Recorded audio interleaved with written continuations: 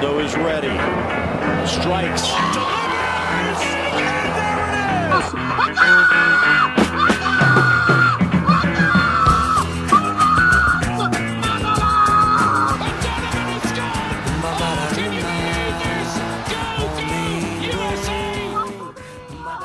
The first round of the knockout stage is complete, and we are looking forward to what will be some very exciting matchups in the quarterfinals of the FIFA World Cup. Welcome back to Crossing Broad FC. I'm Russ Joy at Joy on Broad, joined as always by the fantastic, the man of the world, the ever-worldly, the non-homebody, get out there and grab life by the cojones. That's Phil Keidel. You can find him on Twitter at Phil Keidel. That's Keidel. It's not hard to spell. It's Phil Keidel. Phil, World Cup.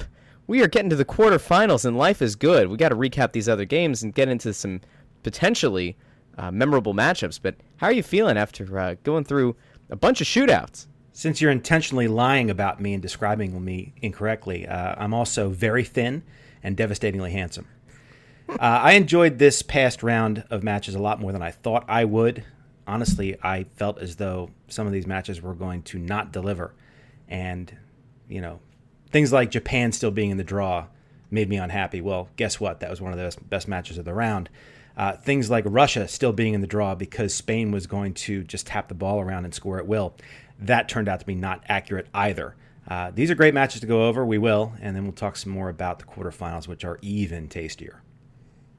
Yeah, it's funny that you bring up Japan, too, because we had said that what Japan had done in their final match against Poland should have immediately disqualified them. The fact that they were just so nonchalantly passing the ball around and were making no attempt to go forward and play. They ended up giving an absolute scare to Belgium. We'll get to that match in a second.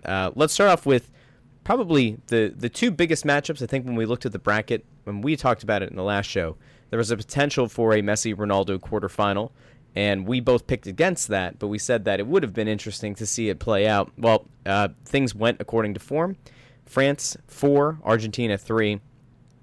You pointed out that there was a Twitter account that was affiliated with the Falkland Islands that tweeted, "Don't cry for 3 Argentina." That's lovely. I couldn't pass that up. I had to put that on. But this, to me, was a match that there were two things, I guess, that were standout. And one is the lineup, which I want to get into, but the other is just Kylian Mbappe did whatever he wanted whenever he wanted and broke this match open immediately for France. And going forward in this World Cup, we knew that Mbappe was a great young talent. There were plenty of headlines off the field of him donating his entire bonus for the World Cup to charity. I believe it's going to students who are in socioeconomically disadvantaged areas, and I believe also for kids with special needs. So, whereas the English media had kind of honed in on, Raheem Sterling's calf tattoo that had a gun on it that was in honor of his father who was shot and killed, and the English media ran with that in all kinds of different directions, some deplorable ways and then some to highlight that appropriately. Mbappe is making headlines for all the right reasons. So was the way that Mbappe took this game over, was that surprising to you in any way? Was there anybody else for France that stood out to you nearly as much as he did to me? Well, as a Man City fan, I've seen Mbappe do this before. He did it with Monaco, and he basically put City out of the Champions League a couple of years ago. And he was only like 18 or 17 when he did it. Now he's 19. And while we're sitting here throwing laurels at the guy, which is the right thing to do, they made the point to him after he scored this brace in this match that the only other person who had done that at the age of 19 was Pele. And Mbappe's immediate response was, well, that guy's on another level from me, so let's get our priorities straight here and keep everything in perspective. That's a really mature answer for a 19-year-old who is as good at this game as Mbappe is. The thing that struck me about this match was we already knew that Argentina might be athletically undergunned here, not have enough to keep up. But the thing that shocked me was Mbappe ran past people at will, and it's so rare to see people have not just that speed, a little bit like Sadio Mane, where they just go so fast, and then they still have the vision and the touch and the clinical finishing on the other side of it. That's what struck me with Mbappe in this match. He really did whatever he wanted, and of course he created a penalty early in the match that put France ahead. So This scoreline, this 4-3, was fairly deceiving, I think. France was really in control of the match through the last quarter of it. And, of course, Sergio Aguero scores toward the end to basically put lipstick on a pig for Argentina. But, yeah, no, Mbappe was special. There's no getting around it. The Mbappe move that set up the early penalty call, the burst that he had and the distance that he went reminded me, and I think I tweeted it out immediately. It reminded me of watching Larry Fitzgerald catch a touchdown, I think on a slant route, and run 55 yards against the Steelers in Super Bowl 43. I just couldn't remember a time where I saw a guy get into open space and then just flat out burn It the didn't way have, that he did. I didn't tweet this, but it really had some Usain Bolt in it too, where he's running along with whoever's with him, and then there's another gear that he has that the other athlete doesn't have, and Mbappe's gone. Yep. And it's fun to watch. There's no question about it. So the other thing, obviously, is the thing that we've been kind of harping on for a while, and you and I knew immediately that this was not going to go well for Argentina. When we watched the lineup they rolled out, once again, Sampioli did put Di Maria in the starting lineup, which made sense, but the thing that I thought worked so well for them in their previous matchup was putting Gonzalo Higuain in as the holding striker, and it did not happen in this match. Higuain, as a matter of fact, didn't see the field until, was it the very end? No, he didn't see it at all. He didn't even make it in as a substitute. So Higuain, after a very strong performance in a match that ended up putting them through the knockout phase, doesn't see the field. They start Pavone on the right flank. Benega's in, which made sense. Mascherano, once again, they had as a holding, deep-lying midfielder, which made no sense. It made no sense the entire tournament. He was consistently burned, abused, taken advantage of. It was a masterclass in how to ruin the reputation of Javier Mascherano. And then Perez, once again, he's in, doesn't do a whole lot for your team.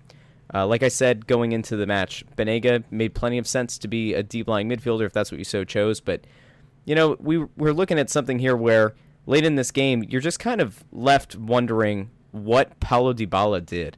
Is he having an affair? Does Sampioli have a daughter? Is he having an affair with Sampioli's daughter? What happened off the field that led to a guy that everybody thought was going to be the new age Argentine player, the guy that Messi would hand off the torch to at the end of this World Cup? What in the world did he do to only earn 22 minutes this entire World Cup? And further, a guy with as much international experience, and again, somebody who played such a good match in the final match day 3 of the group stage. What the heck did Higuain do to also, earn so few minutes? I don't know if we're ever going to understand what Sampioli was thinking in this World Cup. Well, as for Dybala, you could say that it's an aversion to playing young players. Higuain's 30, so that's not going to work. That excuse won't wash. But yeah, if you stick with a player like Mascherano, the way Sampioli did, you could argue that he was just afraid to put his fate in the hands of a 24-year-old striker. But after the way they played the first 3 matches in the group stage, I don't think Sampioli had that much to lose. And we talked about this. He needed to be far more attacking. The funny thing is, we both thought this was sort of a drab, defensive-minded lineup that Argentina put out. They still scored 3 times. Now, maybe that says more about France than it does about Argentina. But I would love to see what they could have done if they really had gone hell-bent for leather and tried to score 5 or 6. Yep, and ultimately, I think this match played out pretty much exactly how we thought it was going to. There was just maybe the ever so slightest thought that perhaps Argentina would be able to get out to an early lead, and maybe that would put France on their heels. But, France was a team that I came into this World Cup kind of harping against, saying I didn't know if they were going to be able to put it together, and they certainly have done so. And they've allowed their elite talent to shine.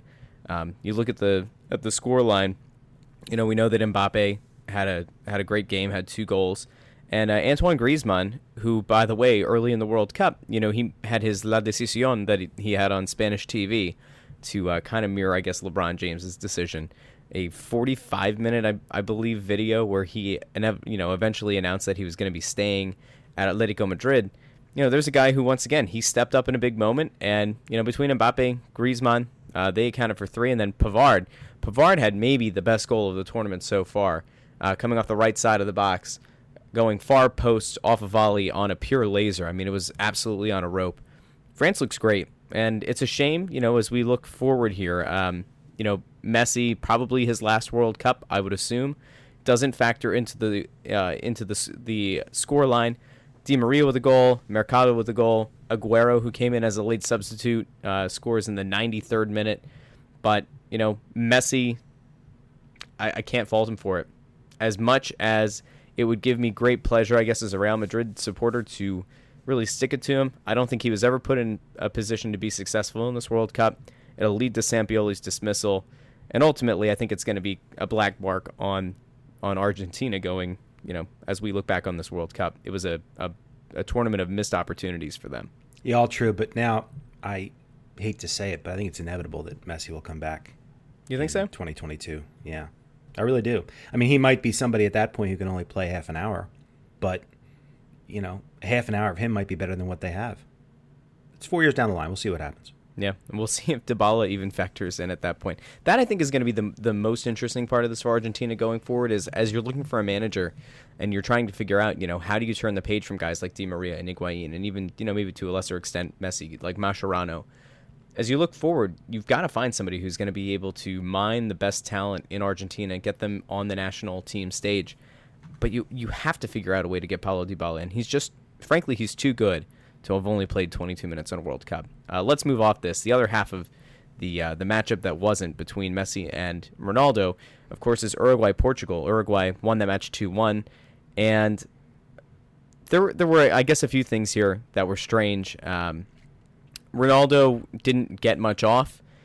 You pointed out in our show sheet that he had only 49 touches in the match, 25 attempted passes, 21 completed passes, and it was the fewest of any outfield player in this match who played the entire match. And, he got bottled up. Uruguay was able to focus in on him, and credit to them. They did a fantastic job of shutting him down.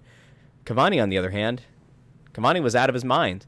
He goes out with I believe it was a cramp right in the left calf, and the match changed once Cavani went out, but it was never changed enough where it felt like Portugal was going to be able to get back into it.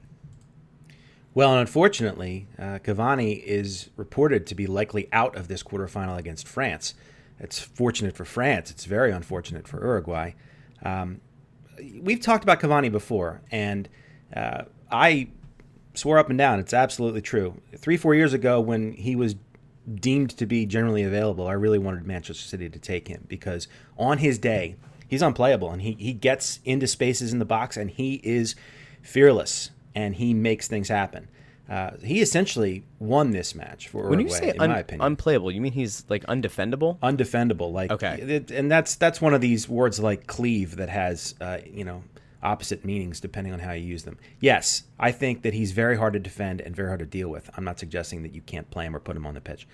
He's really good, and he scored twice in this match, and he's taken his national team to a World Cup quarterfinal, and now they're really going to have to just try to batten the hatches down against France. The problem, as we talked about before we went on, Uruguay can't just focus on one player like they did against Portugal. It was basically stop CR7, we stop Portugal, and we go on. France has 3 or 4 guys, as we just talked about a moment ago, who can kill you all by themselves. And so, yeah, I don't expect Uruguay to do much going forward in this match against France. They will probably try to get it to a penalty kick situation if they can, but I don't think that's a winning formula. I think France wins this match. It is rough because it's a left calf injury, and we know that so much of your speed and your burst is initiated in your calf, and the likelihood of him starting this match is low. So then do you roll the dice if you're down a goal, or if you're looking for one to tie it up, or if it's a tied match and you're looking to try to get the thing over without extra time? Do you roll the dice on 10 minutes of Cavani and hope that it works out, knowing that if it ends up going to extra time, you can use your fourth substitute to take him out?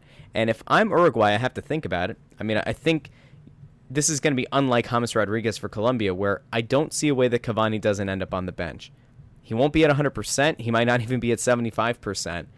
But Cavani plays for PSG. He's used to playing against a lot of top-tier talent in France. He knows how some of these guys are going to play. I think when I look at what Cavani's done over the last few years, when Zlatan left PSG, there was a real question about, did PSG let the right guy go? And would Cavani be able to pick up where Ibrahimovic had left off? And it was a pretty resounding yes. And he's done a great job at the club level. And now to see him be able to convert and really single-handedly, in a sense, put his team through The second goal that he had, falling away, hitting it with the inside of his right foot to the far post in full stride, was one of the more remarkable goals I think we've seen in this World Cup. It was a clinical finish, and it was something that, a guy who is really feeling himself and is in top form is going to be able to net. And it was a great thing to see. Very interesting match. I do hate to say it, though. One of the knocks on Cavani has been health, and now here he is, doubtful to start. Who knows if he even makes the substitutes bench. You can't fault him. I mean, his effort was great, but yeah, it's going to be a really hard go for them against France in this next round. Flip side of that, of course, is I'm sad to see Ronaldo go.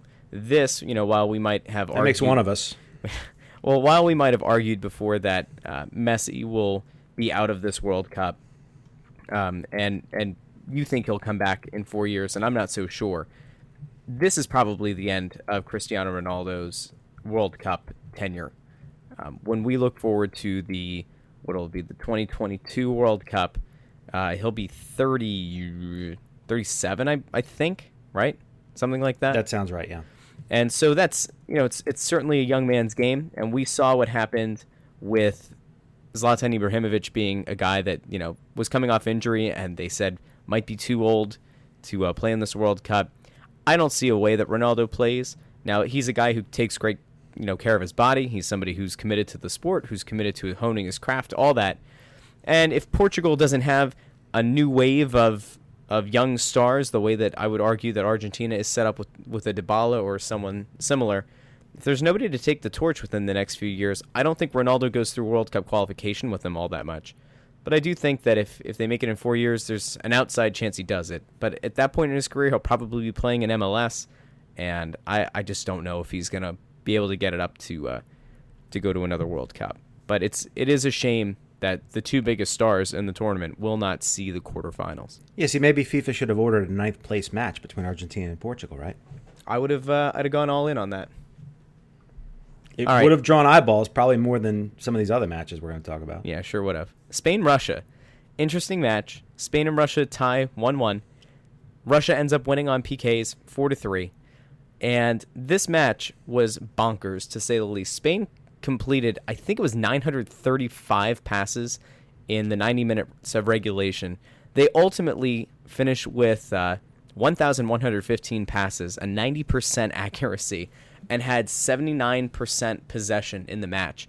And I don't want to draw the direct parallel to what Germany did, but it feels like teams like Spain and Germany tried to go for such high degrees of possession that they didn't leave themselves the ability to really get into dangerous situations. And it felt like in both cases they allowed themselves to be open up for legitimate counterattacks.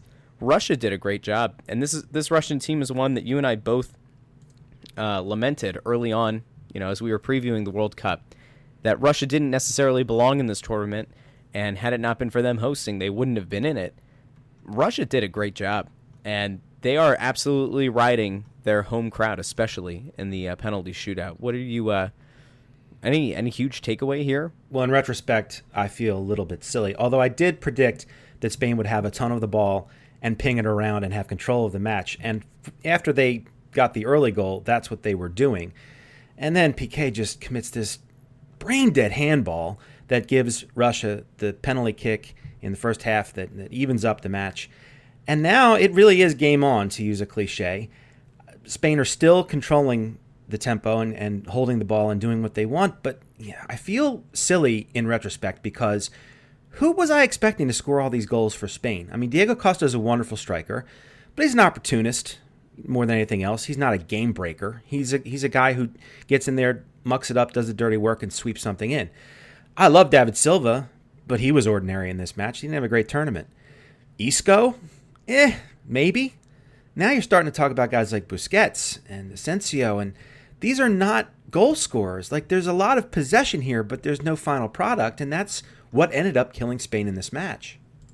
Yeah, it's when you look back on this World Cup, it has been the World Cup of watching titans in this game getting taken down. And, while I feel good for Russia and feel great about, I feel good for their fans knowing that this team has, managed to get to a stage that nobody thought was possible, it is a shame to see that, instead of seeing, a matchup of Croatia and Spain, we're going to be treated now to Russia, Croatia, which I don't know, that'll leave a bit to be desired. But well, you mentioned the home crowd. I mean, the Russians were obviously heavily motivated to win this match and did everything they had to do. I didn't think the Spaniards seemed that fussed about losing, and that's for me why they're gone. Did you see the tweet? There was a picture of a Russian player, and it looked like there had been a needle mark on his arm, and then they brought up the distance covered by teams in the World Cup, and it was like Russia by a considerable margin, implying that the Russian national team has been doping, and that's how they've been able to practically fly around the pitch with little regard for conditioning.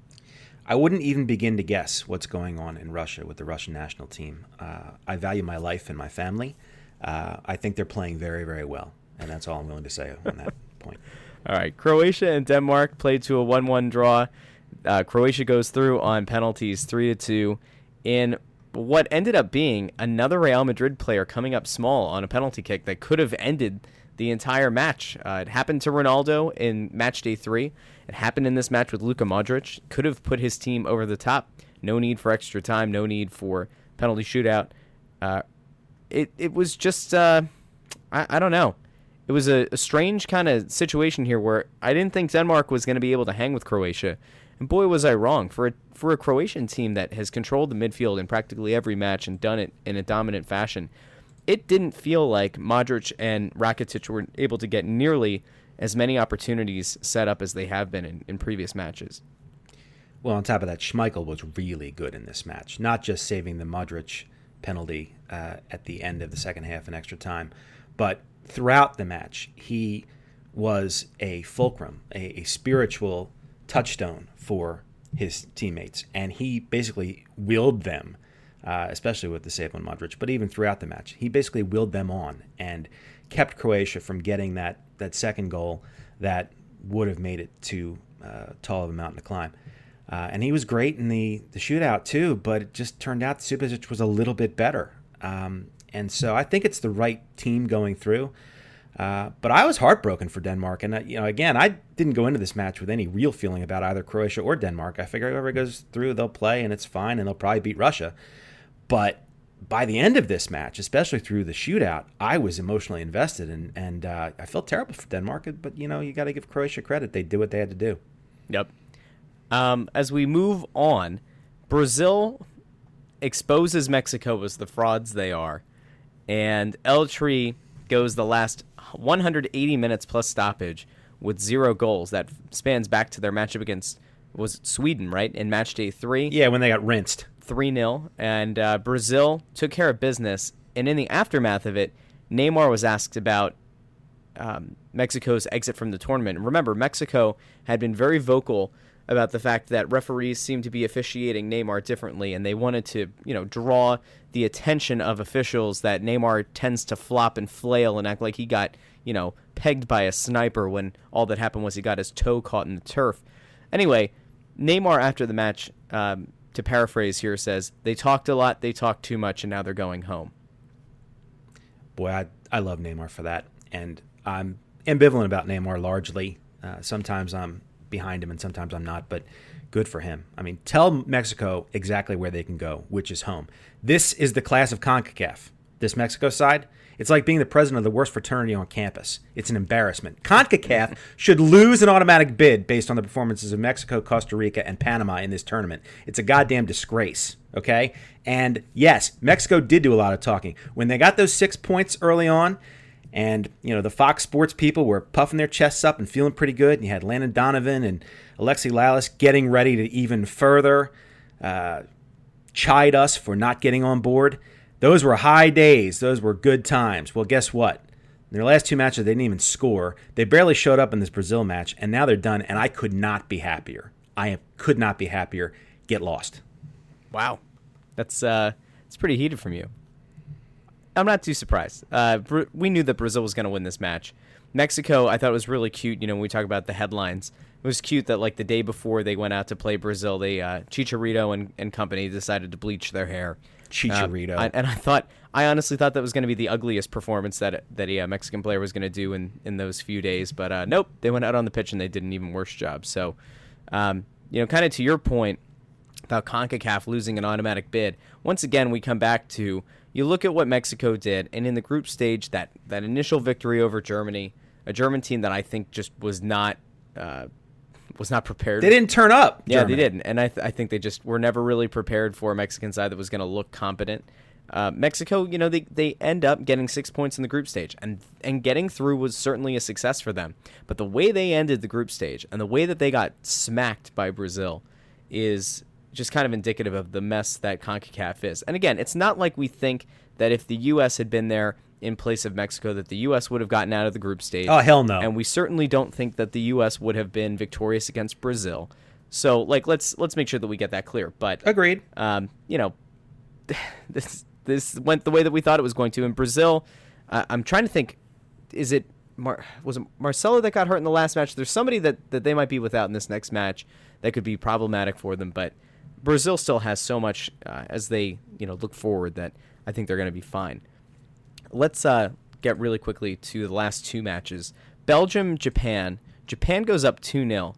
And one of my friends, Sam, is the biggest jinx in the history of professional sports. And he's like the guy who, when Donovan McNabb broke his leg, that was his fault. When Terrell Owens broke his leg, I'm pretty sure that was probably his fault. We weren't friends at that point. When Brian Westbrook got hurt in the playoffs, that was his fault. This guy, the second he says, "See, I told you this was going to happen," the whole thing falls apart. And Japan goes up 2-0, and he texted me and a couple other friends and his brother and said, "Hey, I told you, I shot my shot here with Japan." And I wasn't watching the match at the moment. I think I was at the pool with the kids and the wife, and I get home and I'm watching the game in its entirety. I'm like, wow, Japan is really controlling play. I can't believe this is happening. And then one goal goes in, and it's over. You just know the second that Belgium nets their first that Japan is screwed. It was the looks on their faces, too. And it was such a shank fluke goal from Vertonghen. It was probably a pass. It goes in off his head on a really funky angle, but a perfect finish if that's what he was trying to do, because the keeper had no chance. And as soon as you saw the looks on the faces of the Japanese players, you knew that it was really and truly on, and there was going to be trouble, because Belgium at that point gained all this belief that they had no business having, and then you saw their talent start to bear. Marouane Fellaini goes out and he does what he does, gets his head to a ball, and that's it. It's all over. And I got to give the broadcasters credit, because they called when Fellaini came on. They said the Japanese don't really have the size to deal with Fellaini in the box. If they can just get service to him, he'll score. And within 5 minutes, the ball was in the net. Which was fantastic. It's exactly how it broke out for them. And Fellaini, once again, kind of, he had just inked a new deal with Manchester United, which made another one of my friends, Christian, who's a gigantic Man United supporter. I think he's got a curdled feeling in his stomach, much like watching, a Guinness, Jameson, and Bailey's with the car bomb. When you let it sit for too long and everything curdles and it's disgusting. I have no idea what you're talking about. That's the feeling that I think he was getting in his stomach watching Fellaini get a new extension there at United. But well, the hilarious part is, too, Mourinho will watch Fellaini score in the World Cup and then continue to use him as a defensive stopper and only let him head the ball in his own box, away from his own goal. Yep, it's a great manager right there. And the way that this match ended, with, 30-ish seconds left in the match, Courtois, very cool, calm, and collected, rolls the ball out, and it's essentially a fast break counter the other way. And Belgium, 2-3 passes later, De Bruyne makes an awesome run, fantastic pass that leads to a Lukaku dummy, and ultimately Chadley burns it, he buries it and crushed it. And that Belgium team was absolutely tearing up the pitch. And the way that this match ended, it was just utter heartbreak for Japan and pure elation for Belgium. And well, it's remarkable what killed Japan in the end: a disciplined and organized and smart side. What killed them in the last minute was a horribly stupid play. They have a corner kick, and they drift it way up high, where really only Courtois can get to it, around 12 yards off his line, and they all switch off. So now, if you've watched any replays of this final goal that Belgium scored, when Courtois catches the ball, 5 or 6 Japanese players are behind him. And when Courtois rolls it out to De Bruyne, he has just literally yards and yards of open space. And, it's been suggested, one of the Japanese players should have just hacked De Bruyne down, even maybe take a red card if you have to, just to keep him from moving. But if you watch the replay, I'm not even sure any of the Japanese players running with him could even get to De Bruyne because he's at top speed and he's an elite athlete, and some of those guys aren't as good as he is. So as soon as that corner kick floated into Courtois' hands, it was probably better than 50-50 that Belgium were going to score and win, and that's exactly what happened. Yep. Sweden and Switzerland, I don't even want to dignify with analysis. Sweden goes through on a deflected goal. It was a miserable match. It was boring. It was dreadful. And ultimately, if we could, I think we would have put neither team through. Maybe this is where the Argentina-Portugal ninth place match could have slotted in and been exponentially more interesting. And look, I don't want to be unfair to Sweden. They've had a very good tournament. They've been one of the better, more reliable sides to watch. But that doesn't mean I want to watch them. I mean, look, they do a very workmanlike job. And really, Switzerland was probably the best draw they could have asked for, because it's essentially like Sweden and Switzerland are very comparable, except Sweden's like 10% better. And that's what ended up happening. It's like the Spider-Man meme, where Spider-Man points at Spider-Man. Yeah, pretty much. Yep. And Switzerland's gone, and I'm thrilled to see that because I can't watch another minute of them. And that being said, let's phase into this England-Colombia match, which England wins on PKs. But I will say this England-Sweden quarterfinal, I'll totally watch that because I think England have a lot of speed and talent, and I think Sweden does things that will give England some fits. But let's move on to England and Colombia, because this really was, again, I've picked Belgium and Brazil as an entry. One of them is going to leave after the quarterfinal. But this household I live in is 100% behind England. And watching them exercise many ghosts by winning a penalty kick shootout in the World Cup was thrilling. And the match in its entirety was a lot of fun. But go ahead and hit us with some detail on that. See, the crazy thing is, so this was the third match in the knockout stage. I believe it was the first time in World Cup history that 3 matches in the initial knockout stage went to penalties. And England-Colombia was a match that I think was so radically affected by the absence of James Rodriguez, not just stylistically for what Colombia had been as a team, but then for the way that Colombia decided to install a plan where they essentially went UFC on England for most of the match. And Colombia, which has played this aesthetically pleasing style, free form, free running, just beautiful soccer, they mucked up this game to the max. 5 yellow cards. And it easily... I mean, there were moments in this match where I thought the ref had to give out a red just for the sake of trying to get the match back under control. And I know that you don't want to do that as an official, but when you're handing out yellows like candy and it is not affecting the way that Colombia is playing this match, it's clear that the players or their manager have no respect for you as the official. And there were so many ugly fouls in this match that I was quite frankly shocked that there weren't punches thrown on the field. Here's the point I made to you, though, which I think holds up. So Kane scores a penalty for England in the 57th minute, and now Colombia are faced with the possibility, if they don't score in the next half hour or so, they're out of the tournament, okay? And they're continuing to hack, and they're continuing to foul, and they're continuing to play on the border. And you're saying, well, show a red, and maybe that'll stop it. I go the other way if I'm the official in that situation. I just start giving a free kick anytime Colombia breathes on England, because every time you do that, England can take 30 seconds off the clock, putting the ball back into play. Maybe that's what you need to do to send the message to Colombia, knock it off. Because if they continue to foul and there's just free kick after free kick after free kick given, Colombia could look up with 8 minutes left and there's just nothing left to do. Now, the problem is they ended up scoring in added time at the end of the second half, which was a total switch off from England, although it was a fine header. But that's how I would handle the situation if I'm the referee. I'm not so worried about cards. I'm worried about delivering the message to the team that's trailing that if you think you're going to win this match by beating these people up, you're just going to be standing around waiting for them to put the ball back into play. And more than anything, England was just lucky to escape the game without a major injury to one of their stars. When we got into this the penalty shootout, I didn't know how to feel about the way that things were setting up, because it felt like and I've mentioned multiple times now that between France and England, they've both had such poor performances in recent memory. And with England, I think there's just this immense pressure, more so on them than maybe any other team in the world, to be successful. And again, like, it's not as if England has had a track record of success in recent years. And I always feel like going into World Cups, there's just this unfair, unrealistic expectation set on them to win the whole thing when I can easily pick 5 or 6 teams ahead of them that I think are just better. But England goes out and, to your point, exercises demons, exercises ghosts, whatever you want to say, and they go out and they win this shootout. And it was a lot closer, I think, than we might have expected. And ultimately, Pickford did a great job in that shootout and, gets his team through. And England is now poised, I think, to go on to the semifinals. And they have played a style of soccer that has been enjoyable to watch, but more so than anything, it's just good for the game to see England kind of reclaim some past glory as they move forward in this tournament.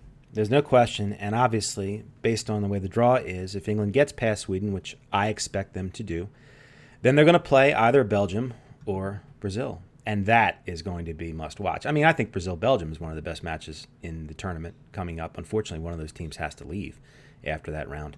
But a semifinal between England and either Brazil or Belgium is just perfect. I mean, going to be a lot of fun. Yeah, it's going to be absolutely bonkers. So before we go, let's just take a look real quick at the matchups as they currently stand for the quarterfinals. We've got, to start this whole thing off, Uruguay and France are going to play Friday morning, 10 a.m. Brazil and Belgium follow at 2 p.m. Then on Saturday, we've got Sweden-England at 10 a.m. Eastern, and Russia-Croatia finish the whole thing up at 2 o'clock.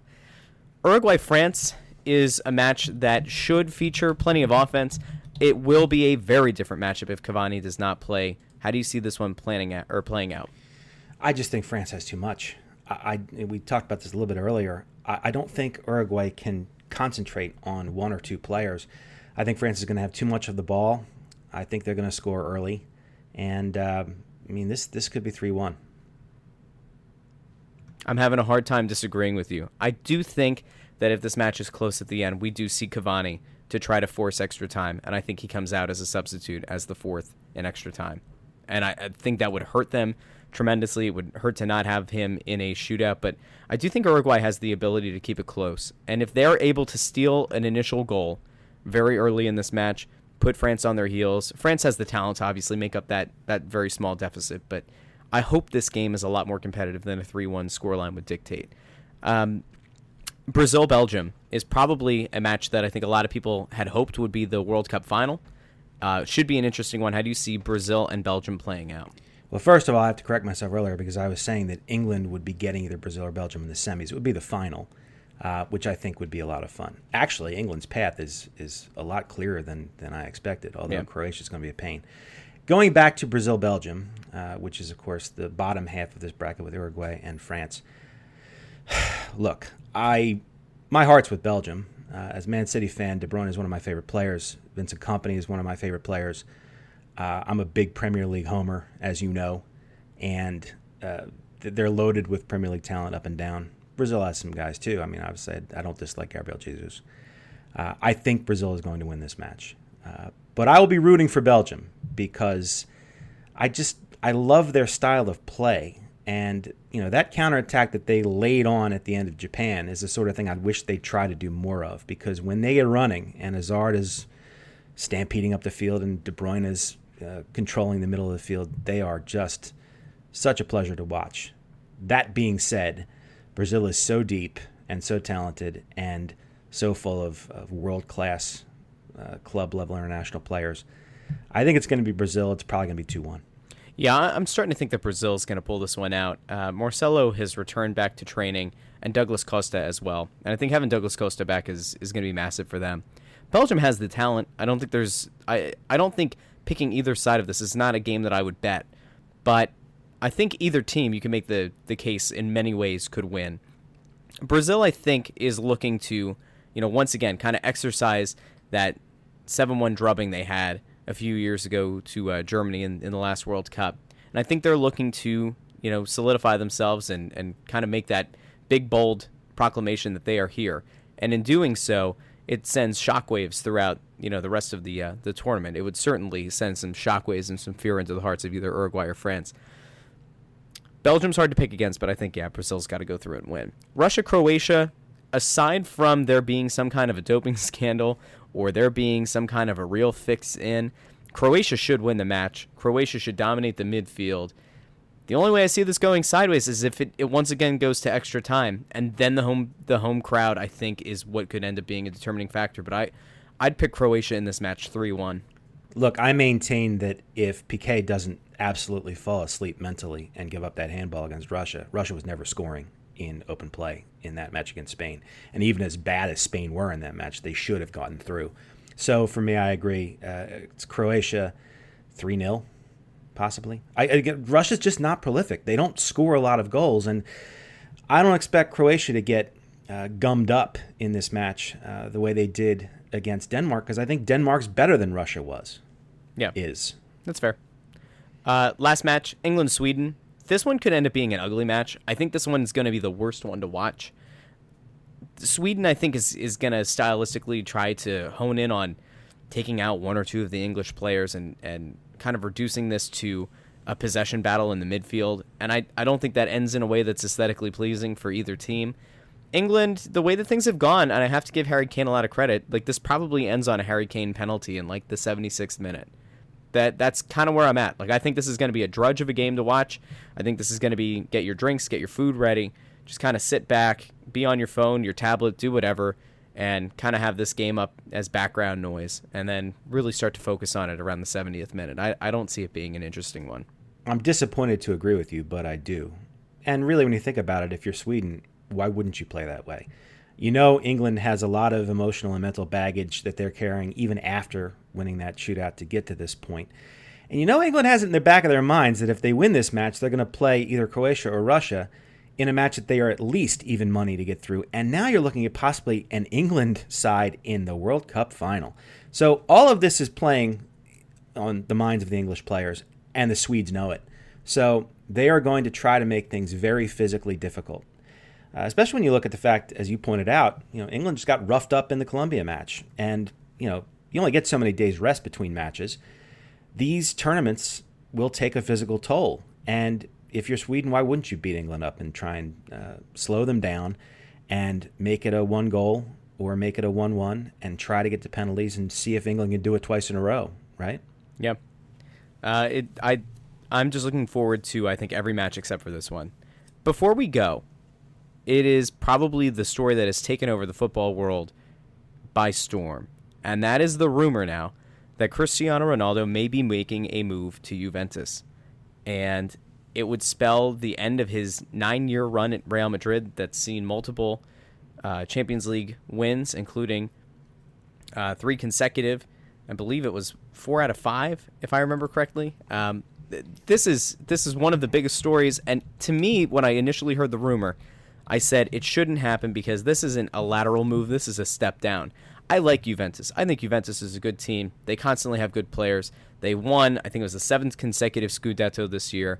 They are certainly going to be a competitor in the Champions League. But to me, there is no incentive to go to Serie A. I can't imagine that Manchester United really is that opposed to a reunion with him. It's been at the forefront of practically every transfer market rumor in the last 3 years is that United wants him to come back to finish his career. We know that there is interest from Ronaldo to eventually play in MLS, and I guess I know that the optics of leaving Real Madrid to go to MLS now would be awful, but the idea that going to Juventus is in any way a comparable thing or is in any way at the same level to me is just ridiculous, to say the least. Well, I'm not going to unload on Ronaldo until he actually signs the paperwork and shows up in the Juventus kit. I agree with you, though, that it's a step down. It's a tacit admission that his body is not up for another La Liga campaign plus Champions League plus all the domestic cups that they play in Spain, and that he's looking to downshift a little bit. It's almost comparable to what LeBron James is doing, if you want to get right down to it, because the Lakers aren't going to be competitive next year, and they probably won't be competitive the year after. And on top of that, the Golden State Warriors look like they're going to win the next 2 or 3 league championships on the trot, unless 3 guys get hurt or just decide to stop playing. So it's comparable. I think Ronaldo is at this point suggesting that, look, I've done all this already, and I realize that I've lost a step, And I know that I can go for Juventus and still be prolific, and I probably can't do it at Real Madrid anymore. Plus, look, Real Madrid haven't been shy. They've been making noise about Mbappe. They've been making noise about other stars. It's at some level a face-saving deal for Ronaldo to get out of there before they push him out. Yeah, I don't know. I think it's going to... I just think the optics of it are bad. That ends all of the Clasico matches between he and Messi. I just... It's a shame. Like, we know that eventually these guys are going to start to wear down, and I think you're right. Like, to some extent, it makes sense for him to go to a slower league like Serie A. The most recent update was from Fabrizio Romano, who is a reporter for Sky Sport and The Guardian. He covers the Italian transfer rumor market, and he said that the whole holdup is Real Madrid's president, Florentino Perez, has still not decided that he wants to sell Ronaldo. He's claiming that Ronaldo has already expressed to Perez that he wants to leave Real and he'd like to join Juventus. At the same time, Gonzalo Higuain's brother and agent has told Sky Sport that they are not in talks with Chelsea and that out of respect for his contract with Juventus, he would love to see, and I guess Gonzalo Higuain would love to see himself playing alongside Cristiano Ronaldo. So here we are. He's out of the World Cup, but he's stealing headlines away from the tournament. So I'm sure that's going to just add a little bit of fuel to your anti-Ronaldo fire. Well, and it's not like Real Madrid to do anything like poach the Spanish national team manager the day before the tournament begins and screw Spain's campaign. I mean, that's so unlike Real Madrid. It's so unlike Ronaldo. The whole thing is shocking. Yep. All right, well, that is it for this episode of Crossing Broad FC. Thanks again, as always, for listening. Go check out the other shows on the Crossing Broad Podcast Network, including Crossing Broadcast on Mondays, Wednesdays, and Fridays, Snow the Goalie on Thursdays, Crossed Up on Tuesdays. That's the Phillies podcast. And then go check out our sister soccer podcast, It's Always Soccer in Philadelphia, with Kevin Kincaid and Dave Zeitlin, recapping all Philadelphia Union news and notes. And as always, go on to iTunes or Apple Podcasts, leave a 5-star review, and we will read it on the next show. Until the quarterfinals are over, I'm Russ. That's Phil. Follow us on Twitter at JoyOnBroad, at Phil Keidel, Keidel. It's not hard to spell. It's Phil Keidel. Phil, talk to you soon. Thanks, man.